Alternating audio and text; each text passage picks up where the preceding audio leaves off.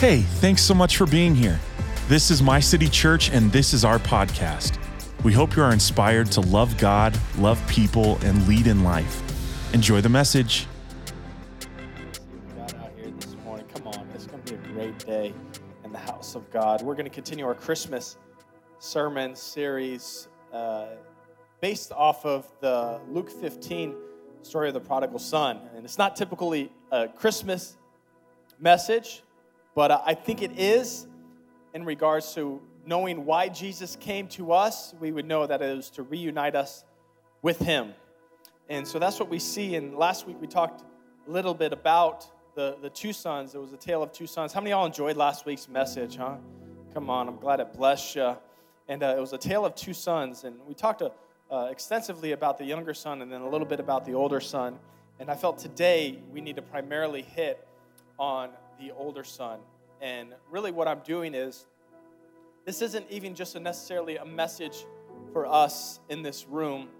I believe that this room can actually influence our entire city. And instead of just taking this message to the city, I think first it has to be taken to our hearts. And what I want to be able to see is us embody what really is the true gospel message and God coming to us and our dependency and our reliance on him, so that we can in turn not just hide it and hold it and keep it, but so that we can go out in an entire world, an entire city that needs to know the gospel, the good news of Jesus Christ. So that's kind of the basis of this message, and it's my hope that it doesn't stay here, but it actually moves beyond the four walls of this building and impacts our families, our communities, our workplaces, and everything in between. So as we look to the Word of God this morning, how many have your Bibles? Let me see it lifted up in the air. Come on, I got this. I got a My City Bible, and this book contains hope. Open up to Luke chapter 15. Luke chapter 15. If you took notes last week, you're probably already there, because I said mark your Bible for the next 3 weeks. We're going to be talking about Luke chapter 15. I'm excited to be able to share the Word with you today. I pray that it's going to bless you, and that you'll walk out of here encouraged, full of strength, knowing who God is and how He is best able to help us in our lives. And so we're Luke chapter 15, verse 25. It's kind of halfway through the story. We primarily hear it about the story of the prodigal son. But what I highlighted last week was that there's actually two sons, and Jesus was in the process of talking about lost things, yes, but he was talking to Pharisees about these lost things, whether it be the lost coin or the lost sheep. So the highlight of the prodigal son isn't necessarily the son that left, but it may very well be the son that stayed. And that what we need to keep in mind is that at the root of it all, both sons were actually lost. And so here Jesus is talking to a son that feels like he is close in proximity, but far in heart. So we're going to be starting off Luke 15, verse 25. It says, "Meanwhile, the older son was in the field. When he came near the house, he heard the music and dancing. They were throwing a party because the younger son came.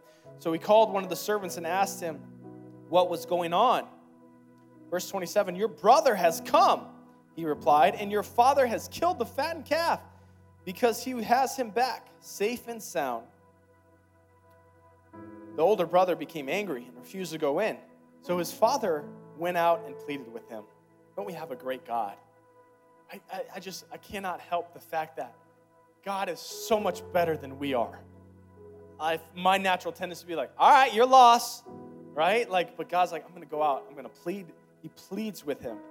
But he answered his father, "Look, all these years I've been slaving for you and never disobeyed your orders, yet you never gave me even a young goat so I could celebrate with my friends.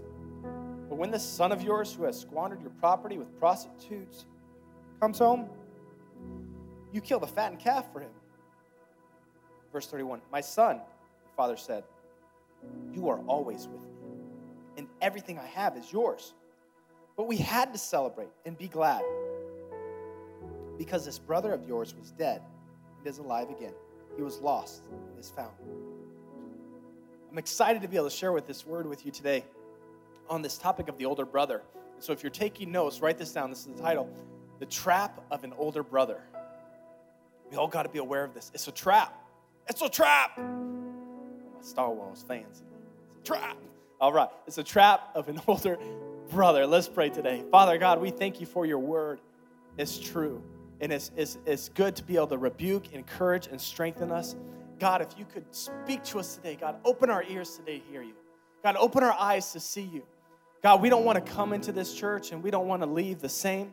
God, I pray that we would leave forever changed in your word and in your truth. God, we thank you for your spirit that is with us today. And right now, church, if you're hungry for the word of God, would you open up your hands today and say these words after me? Lord, speak to me. I'm listening. In Jesus' mighty name, amen. Amen. Come on, would you put your hands together for the word of God this morning?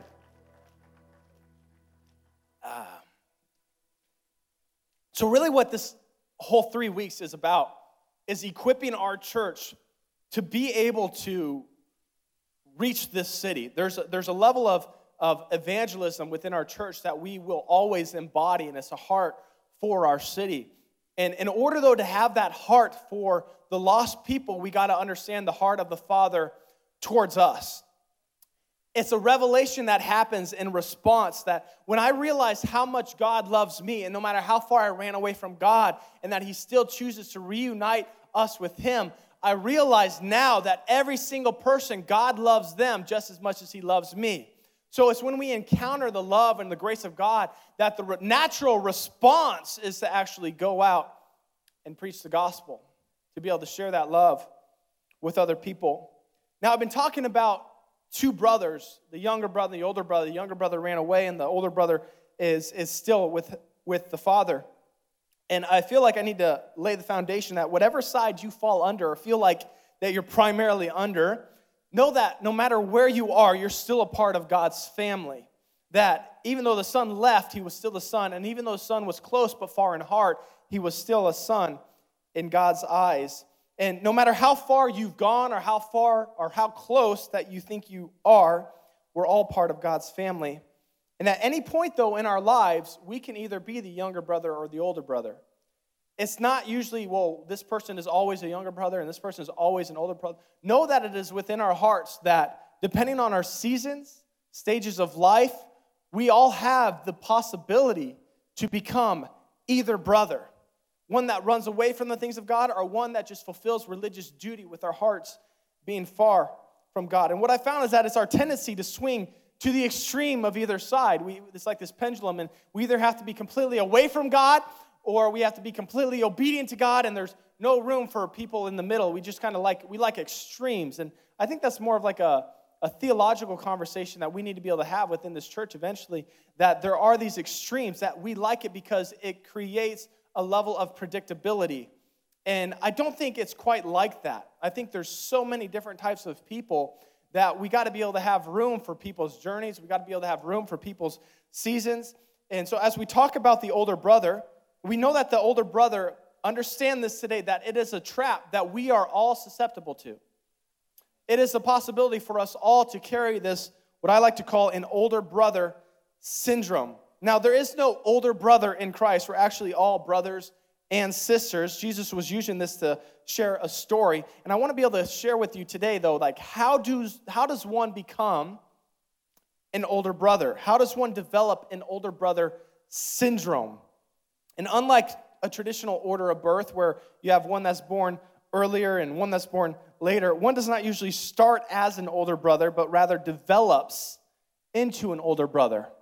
And that's important for us to know because at any point, we have a tendency to become a quote-unquote older brother. See, an older brother always looks to his own effort to get what he really wants. We pick up in verse 29. It says, "So he answered his father, 'Look, all these years I've been slaving for you and never disobeyed your orders, yet you never gave me even a young goat so I could celebrate with my friends.' Now, it would benefit the older brother or those who carry this mindset to know that it's not for the grace of God that I'm working, but it's actually from the grace of God. That he knows that no matter what, he's still unworthy to get everything that the Father has, but the Father gives it freely. That Jesus not only came for the unrighteous, the Bible says that he did not come for the righteous, but for the unrighteous. Now, does that mean that the righteous don't need saving? I don't think that's the case, because we know in Romans 3, it talks about how there's no one righteous, not even one. Romans 3:10 says, there's no one righteous, not even one. There is no one who understands. There is no one who seeks God. And have turned away, they have altogether become worthless. There is no one who does good, not even one. Let's go back up to Luke chapter 5:32. If you could throw that back on the screen, 5:32. I have not come to call the righteous, but sinners to repentance, Jesus says. So what is it? Is it that the righteous don't need saving, or is the righteous don't think they need saving? And that's what we're talking about today. He calls the unrighteous because if you think you are righteous without Jesus, you will have difficulty knowing you even need Jesus. What does this mean? That means that we all need Jesus at every point in our lives. Not at the beginning, not at the end, but at every point in our lives. Not just the times when we're far from Him, but also the times when we feel we are close to Him. And that's what I want to talk about today. Those times when we feel we are close to God. Those times when we feel like we're close enough to God that we actually don't even need God because we got this. And this is a trap. See, the runaway child can know when they're far from God because you can see it. But self-righteous people, the older brother syndrome, does not. And that is why it's a trap. Because you do not know how far you may really be from God. Because the older brother identifies their relationship with God by how much they have done for God and not their alignment with God. I've been guilty of this, that I've been thinking, man, I've been praying a lot. I've been reading my Bible a lot. Man, I've been going to church. God must be proud of me. And now I find my identity in what I do for God rather than who I am in Christ. So it causes a righteousness based off of our tradition rather than a righteousness based off of transformation. Say tradition. I'm looking for 100% participation in here. Say tradition. Tradition. We have a life based off of tradition. What an older brother does is they base their relationship with God off of tradition. Now write this down today. That righteousness based off tradition creates entitlement. Righteousness based off tradition. Now, when I'm talking about tradition, I'm not talking about like your Christmas tradition. I'm going to go to Christmas Eve service. That's a tradition or a tradition our family has. No, that's not the tradition that I'm talking about. The tradition that I'm talking about is you relegate your relationship to a status or a behavior rather than a heart. Well, I love my wife. I come home every night. Well, that's the minimum, right? Like, yeah. You can be near your wife. How many know that are married in here? That you can be in the same house and not actually be, quote unquote, in love with one another. And you can feel like, man, we're just cohabitating. We're just, what do you call it when you cohabitate in an apartment or a house together, even though you're married? What do you call it? You're roommates. There you go. Thank you. I was like, roommates. And Kelly's probably like, you heard everyone else, but I was saying it from the beginning. Isn't that how it usually is? All right, so righteousness based off tradition creates entitlement. Okay? But righteousness based off of transformation creates empowerment. Okay, because we aren't transformed for grace. We're transformed by grace. And you have to know this in your entire life, in your entire walk with God. No matter how much you think you are doing for God, if it were not for the grace of God, all of it is worthless. Right? Because His grace is what gives you empowerment. Not your works, not if you pray enough, not if you do good enough things, then God will actually listen to your prayers. But it's that you're a child of God. That's the fact that He listens to your prayers. Okay, now this tradition, it says that this life based off tradition, it's righteousness based off tradition. If I do enough good things, I will get the outcome I desire. If I go to church enough, and we'll get this, if I pray enough. Now, I understand the power of fervent, continuous prayer. I'm not undermining that. But if you're going to God and saying, well, God, I just need to fast enough and pray enough, then I'm going to get the result. So now I'm depending on God to listen to me just because I'm showing myself as being more devoted, right? Now, I'm not undermining the fact that we need to keep praying. Yeah, if your child has ran away from home and is away from God, yeah, keep praying. I'm not saying don't stop praying, but I'm saying, do you trust God? Because then you'll have a reckoning with your theology. It's like, God, I don't know. I fasted and I prayed and I still didn't see the result that I wanted. And you'll have a crisis of faith because it was based on what you could do for God and not the fact that no matter what happens, God, I'm going to continue to trust you. There's nothing wrong with going to God and asking him to intervene on your behalf. What's wrong is when you base your identity of God if he intervenes or if he doesn't. That's the problem. We want to keep praying. We want to keep fasting. But we're not stretching the arm of God to try to make him do what we want. Now, we want to keep knocking. We want to keep sowing. But we want to go to him, know that he is a good father that rewards those. Not just trying to get what we want from God.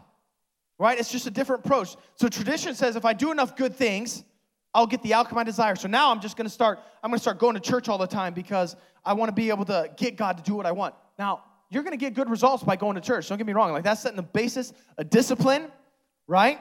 But if God doesn't show up, will you stop going to church? Well, I tried that church thing. I went to therapy once. Well, keep going. I tried church once. No. Like, it's about planting and remaining planted. Not to plant, well, I got a little bit of life, so now I'm going to grab the pot and I'm going to move over here and see if I'm going to move here in the dark cellar and see if I get life in there. Or I'm going to move over here and it's a potted plant that you keep. No, it's like those that are planted in the house will flourish. That doesn't mean it's a one-time occurrence, right? Like I ask Jesus into my heart. I give my life over to him daily. Daily I pick up my cross and follow him. It's not a one-time decision. It's a daily decision. So otherwise, then it's like, man, I made that choice and it didn't work.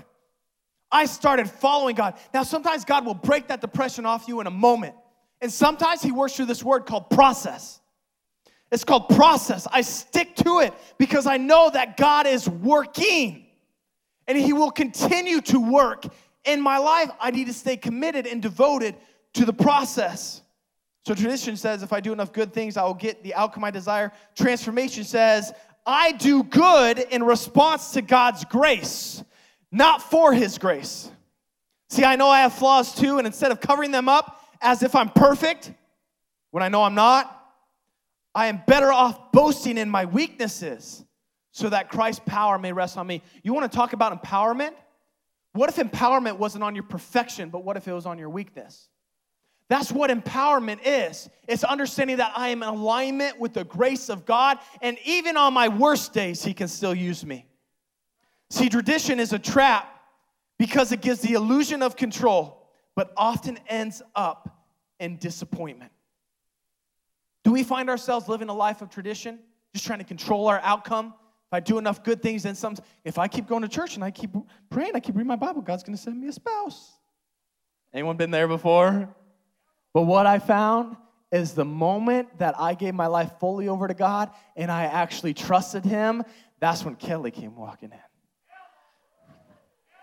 in. That's just how it was. I was like, God, I give it to you. And you can say that with your mouth but never mean it in your heart. And only you really know when it's in your heart. Saying, God, I give it and I trust you. Right? I trust you because I know you are a good God. Now, there's nothing wrong with telling God what you want. God, I want her. And I kept asking. But at some point, I had to trust him. Even when she said, I don't want to talk to you. I had to keep trusting him. Right? What I'm saying is that I'm not basing my relationship with God on what he can do for me, right? Right? Are you following me here today? Let me hear you this morning. Come on. All right, so how do we know if I live a life based off tradition? How do I know if I'm not living by tradition or transformation? Okay, you're living by tradition if you find yourself saying, I serve God, I come to church, I'm involved in church, and we're trying to have a kid because we're married and we're trying to have a kid and we just can't. It's been several years. And then here this other person is, they had a child out of wedlock. They weren't even trying. And do you ever find yourself saying that? That's a life lived off of tradition. What is a life built off tradition? I've served God my whole life. I'm working this job with everything I have, all my hands find to do. I do it with all the glory of God. And here my coworker is. He's talking about, yeah, man, we were getting wasted last night. We were down like in the dumps, man. It was crazy. And then here this guy's, and he gets promoted and he gets the Mercedes. Well, God, where's my Mercedes? I've been serving you, God. That's a life based off tradition. Now, if you drive a Mercedes, nothing against you, but the reason why they call it a Mercedes is because the people that drive them are usually saying, mercy, these payments are killing me. How do you know if you're living a life based off tradition? You say, I've been good, God, and then a doctor gives you a diagnosis of the disease, and you ask God, but I've been good. That's a life based off tradition. And if you're listening today, this message can change your life. This isn't a message that you hear once and then leave at the altar. This is a message that can affect your Monday, your Tuesday, your Wednesday, your Thursday, your Friday, Saturday, and even into Sunday. This is a message that we need to live and plant ourselves in, not something that goes in one ear, wow, that was a good thought, and goes out the other. Because if you're serving God for what He can give you, eventually you will live in disappointment, and you will have a crisis of faith. What I'm trying to do is set you up for the long haul. And that's why we need to hear this stuff today. That's why we need to hear these types of messages today, because my life isn't contingent upon what God can do. That's a life based off of tradition. Now, keep in mind, this mindset is an outside mindset, while the other one, the younger child who doesn't have this, is inside. The mindset will keep us away from the Father, because sooner or later, I will have a crisis of my tradition that was dependent on my entitlement. And when I don't get what I want, I question the Father's motives. Because now I'm serving it for what God can give me. I'm questioning God, and now I wonder if God's even real. When I never took the time to let transformation in my weakness bring me empowerment to walk in what God has called me to walk in. Okay, now this is what we could term a trap of the older brother. It's why we can look at a quote-unquote sinner and recognize her need for Jesus immediately, but we fail to see the need of the prideful, self-righteous soul sitting in sometimes even the front seat of church week after week, year after year. Because we can see a person who's far from God in the natural, but it's hard to see a person who's far from God in the heart. I mean, how many of y'all have like 3 kids in here? At least 3 kids. Raise your hand. You got 3 kids? Okay, if you have more than 3 kids, bless your heart. May the favor of God be upon you and your home for 1,000 generations. And the peace of God, which surpasses all understanding, guard your heart and mind. We're in this together. We got 4 kids. And I think as you have, it's usually like 3, there's this, the development stages, certain kids get different types of personalities. And usually within 3 kids, there's usually one that is heavily rule-focused, that just wants to know, what do I want to do, God? What do you need me to do, Mom and Dad? How do I behave well? How do I sit and follow the rules? And then usually there's another child that teaches you how to pray. And they teach you how to pray, not for their future, but for yourself sometimes. God, help me so that I do not end this child's life before it ever has a chance to begin. God help me. They teach you how to pray. And the reason why is because they're always pushing these boundaries. Now, it's important. Don't stifle that. Because as a parent, you're looking like, oh, that's a bad kid. Because they're not listening to mom and dad. And be careful if you're in that seat and you're looking at another parent and you're being like, man, they got bad kids. Rather than being like, man, God help them to raise them in the way that they should go. Because what I know about that kid that pushes all the boundaries will be one that the devil cannot stop. Because the moment they hit resistance, you're like, no, you know what? I'm going to push through that wall. So as a parent, rather than labeling your kid, if you ever find yourself saying, man, this kid's all messed up, we just got to get him some help and get him on the right road. No. How can I wield that into a weapon? Right? How do I steer that? How do I help that child find that motivation and execute it in a godly way rather than speaking it over them, being like, yeah, they just don't have it figured out. They're just always testing me. And so if you're ever looking at a parent, why don't you pray for them instead? Right? Like they're trying, okay, God, help me not to stifle this fit person's future because they're going to need this one day. And if I apologize for this word, but not really, if I castrate their purpose by cutting apart their personality, I'm robbing them of what God, now they got to go through counseling to try to get back what God put in there to begin with that we took from them, right? So parents, God, help us. Help us, God. But what I found is that there's some kids that push the boundaries and some kids that live under them. And what I find is that we look at the kid that's pushing the boundaries as if they're a bad kid. And the one that's staying home as if, well, they're the good kid. Am I developing kids or am I developing adults? Because I can raise kids, or I can teach them how to process their emotions properly. Because what we have is we got a bunch of adults in age, but children in heart. Because we're taught how to be good kids, but we're not really taught how to be a good adults. And as a parent, your goal is to develop a man or woman of God, not a kid that makes you look good. That's the goal. And you have a kid that pushes all these boundaries, and they're always trying to get away with certain things. And we look at that child and be like, wow, they really need the grace of God. And the one that stayed home as if, wow, they're really walking in the things of God. And this is the older brother syndrome. The older brother thinks that there is only one that needs to repent, but his heart is actually even further. Just be good. Repentance isn't necessary. Watch the right shows, have the right friends, do the right things, and this is the path to eternal life. But God will say, I never knew you. Right? So from the outside, many would say the older brother is the one that loves the father. The younger brother obviously left, spent everything, but the older brother stayed and took care of the father's field. He loves his father. But we find out that he doesn't. Why? Because he does not rejoice in what makes his father's heart glad. He's far from the father. Fair enough. You don't like your brother? Cool. Is his repentance real? Only time will tell. I don't know. Who are you to say that? But your father is here celebrating. And if you loved your father, you would get yourself to the party too. He says to the son, you've always been with me. You've always been with me. All these memories that they've had during the famine when the younger child was away, think of those memories. And now we find that he's throwing those all out because he doesn't get a goat. In your time with Christ, do you ever envy the sinner? I think it's important for us to be reminded of the times we've had with the Father. We've always been with him. Some of us have been with him for years, decades even, right?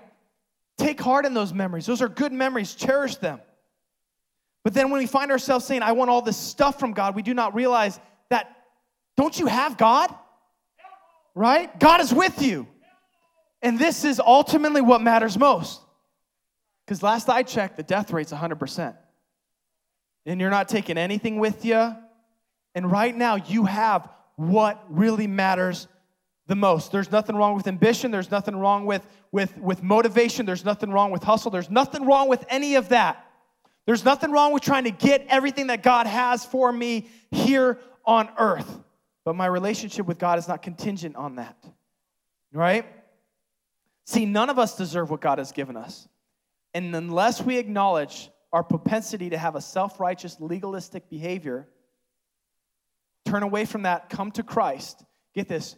Unless we acknowledge that and come to Christ, we will have no gospel to preach because we never responded to the gospel in the first place, which is the fact that none of us deserve God. 50 years, 50 seconds, none of us deserve God. But he died for us anyways and welcomes us to come to the dinner party in heaven. This is where we're at. So the saying is true. That is, I don't stand on my good works. I stand on Christ. That on Christ, the solid rock I stand. Everything else is sinking sand. No matter how good that ground looks, it's still sinking sand. And so the brother says, celebrate with my friends. I want to celebrate with my friends, Father. And he doesn't say, I want to celebrate with my Father. Right? So it's idea of these things of this world rather than eternal perspective. It's a worldly perspective. It's things right here and now. There's nothing wrong with having a good time and having a party. But in the end, what matters most is us celebrating with our Father in heaven. Right? And get this, that nothing will kill our praise faster than a spirit of entitlement. It's a spirit of entitlement. So why do we see not a whole lot of praises around church today? And I think it's this older spirit that's running rampant through the churches is why. Because if we took a moment to remember who we were without Christ, that we're not who we were because we're staying in Christ. And that's the key. That it wasn't about, it was about what I was being transformed from. If I took a moment just to remember who I am without Christ as an older brother or a younger brother, we all need Christ. And see, heart entitlement right here kills our heart of gratitude because then we think we deserve stuff. And a heart of gratitude is a precursor, and I would say, if not the precursor to praise. It's a heart of thankfulness, gratitude. I don't deserve any of this, God, and you chose to give it to me anyways. Are you doing well in your business? Thank God. Are you not doing well in your business? Thank God. Is your marriage going well? Thank God. If your marriage is not going well, God, help me. Right? I know I need Jesus. On my worst days, evident, but can I tell you, even on your best days, we see this older brother syndrome that does not have a heart devoted to the Father as the goal, but how good they have been. And this spirit can also say, I don't need people to tell people about Jesus. I just need to live good before them, and then they can learn how to live like me. And then the goal comes to reproduce someone who lives like you, not someone who knows how to get up like you. Because if you were really honest, you're imperfect too. And we go around this world, we try to say, hey, if I can just be on my best behavior before the world, then they will see my righteous deeds and they'll turn to the Father. Now, the Bible is true. It says, let your light shine before all men. The good deeds, let your light shine before all men. But God's the light, not you.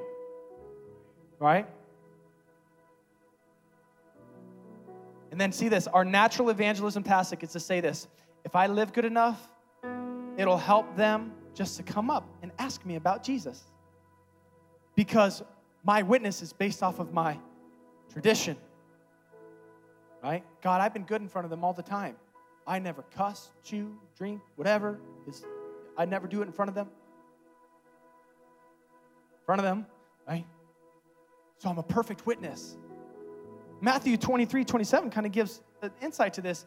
Jesus' approach to this type of behavior says, woe to you, teachers of the law and Pharisees, you hypocrites, you are like whitewashed tombs, which look beautiful on the outside, but on the inside you're full of dead bones of the dead and everything unclean. Jesus is saying the inside is what matters most, right?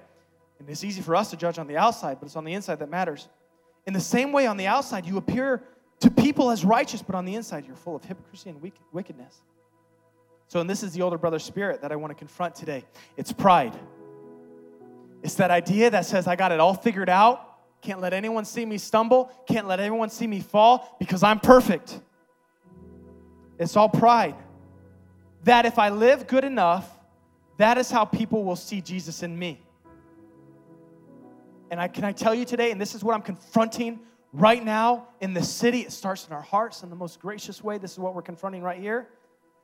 That it's not if you live good enough that will draw people to Jesus.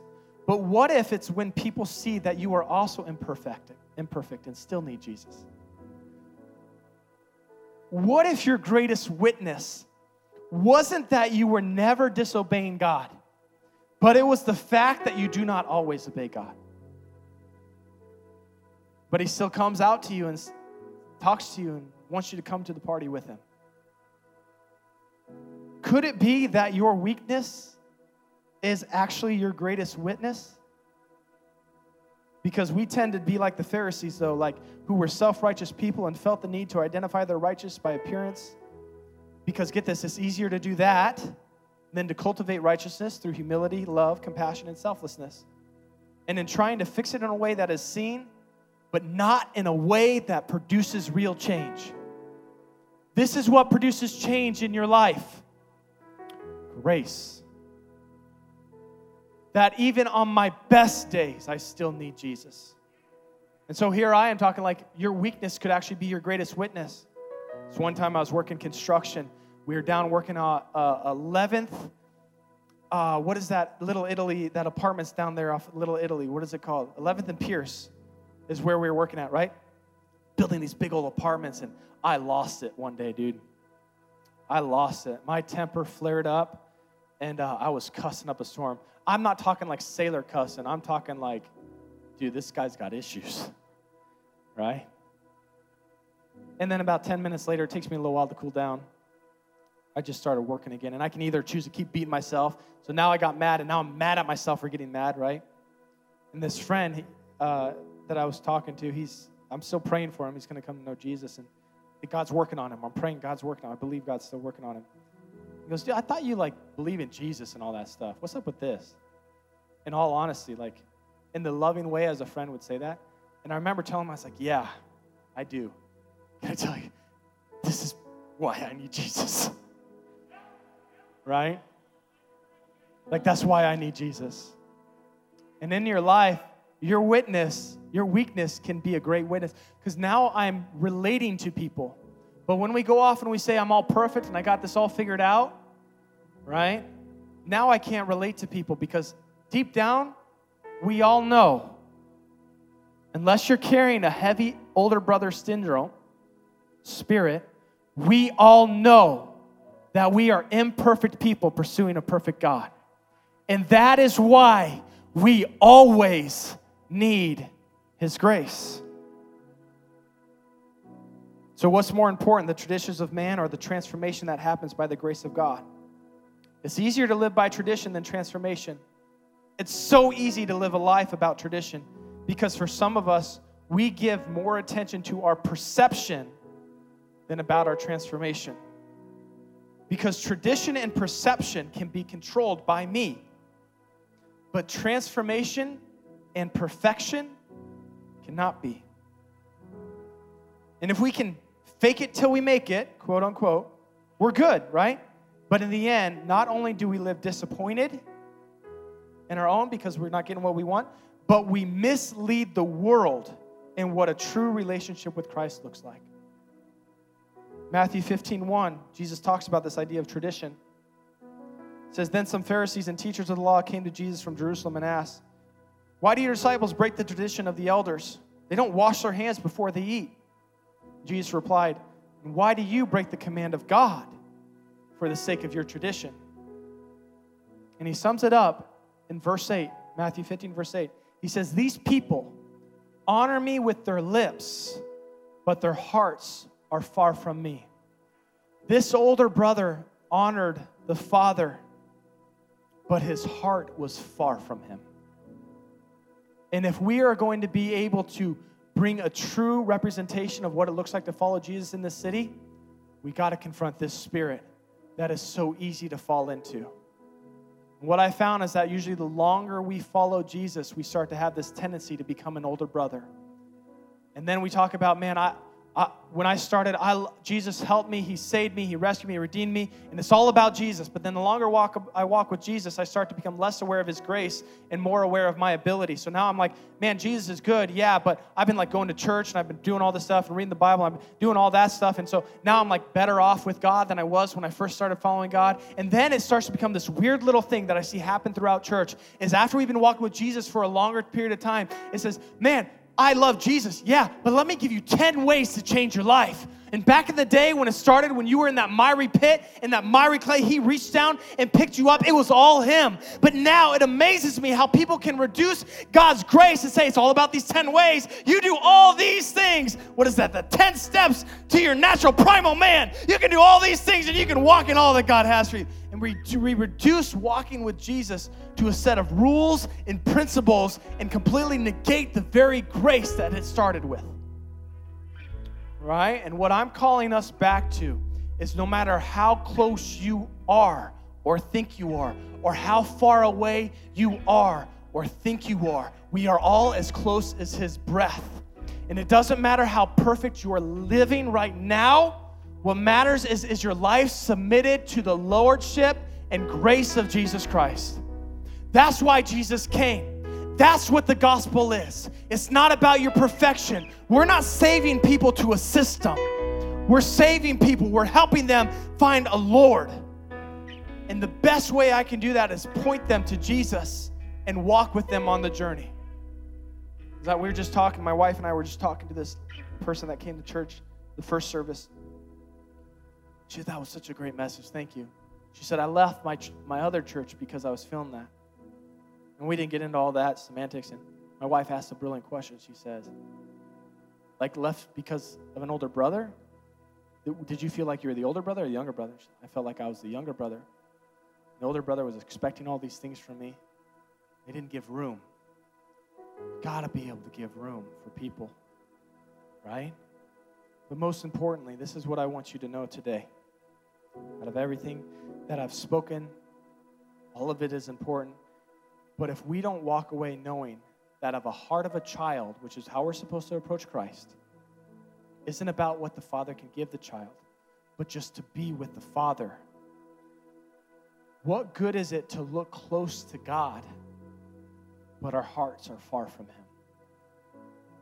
So no matter how good, we got all sorts of great people on stage and teams and worship and hosts and kids and lobby and guest experience and everything in between, vibe and all that, great, amazing people. And can I tell you that none of them are perfect? None of us are perfect. I'm not perfect. Right? We just choose to be available. God, I know you like to use because it's all those little cracks that you like to shine the light through. I'm broken. But that's the point. He likes to use broken people. And I think of Revelations 22, the heart that we need to carry. Says this, in verse 17, the Spirit and the bride say, come. That means that the church, this is our language. Hey, come. Got it all together? Come on. Don't got it all together? Come on. And let the one who hears, so now we're the person that responds to it, also say, come. Let the one who is thirsty come. And let the one who wishes take the free gift of the water of life. And I tell you, the heart that we need to carry is that we are always with the Father. Not doing things for God, trying to get things from God. It's more about being with him than it is about getting things from him. Would you stand to your feet?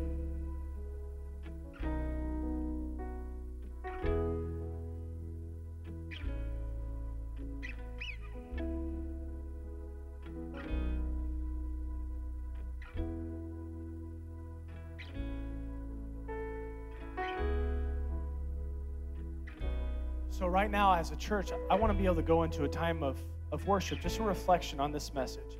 But this is the stance that we're going to carry leaving here today, is that even on my best days, I still need Jesus.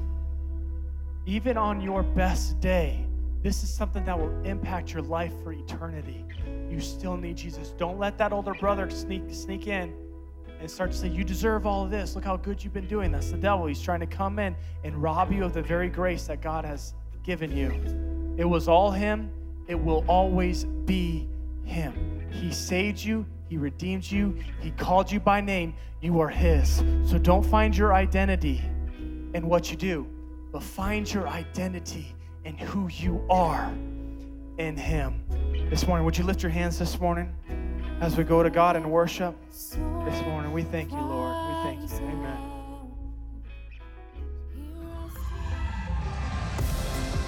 Thank you so much for listening today, and we want to give a special thank you to those that give so generously to My City Church. We wouldn't be able to do this without you. If you would like to give today, please hit the link in the description or go to our website at mycitychurch.cc/give. And if you enjoyed today's podcast, please hit the subscribe button and share it on all of your social media. We love you so much. We'll see you next week. God bless.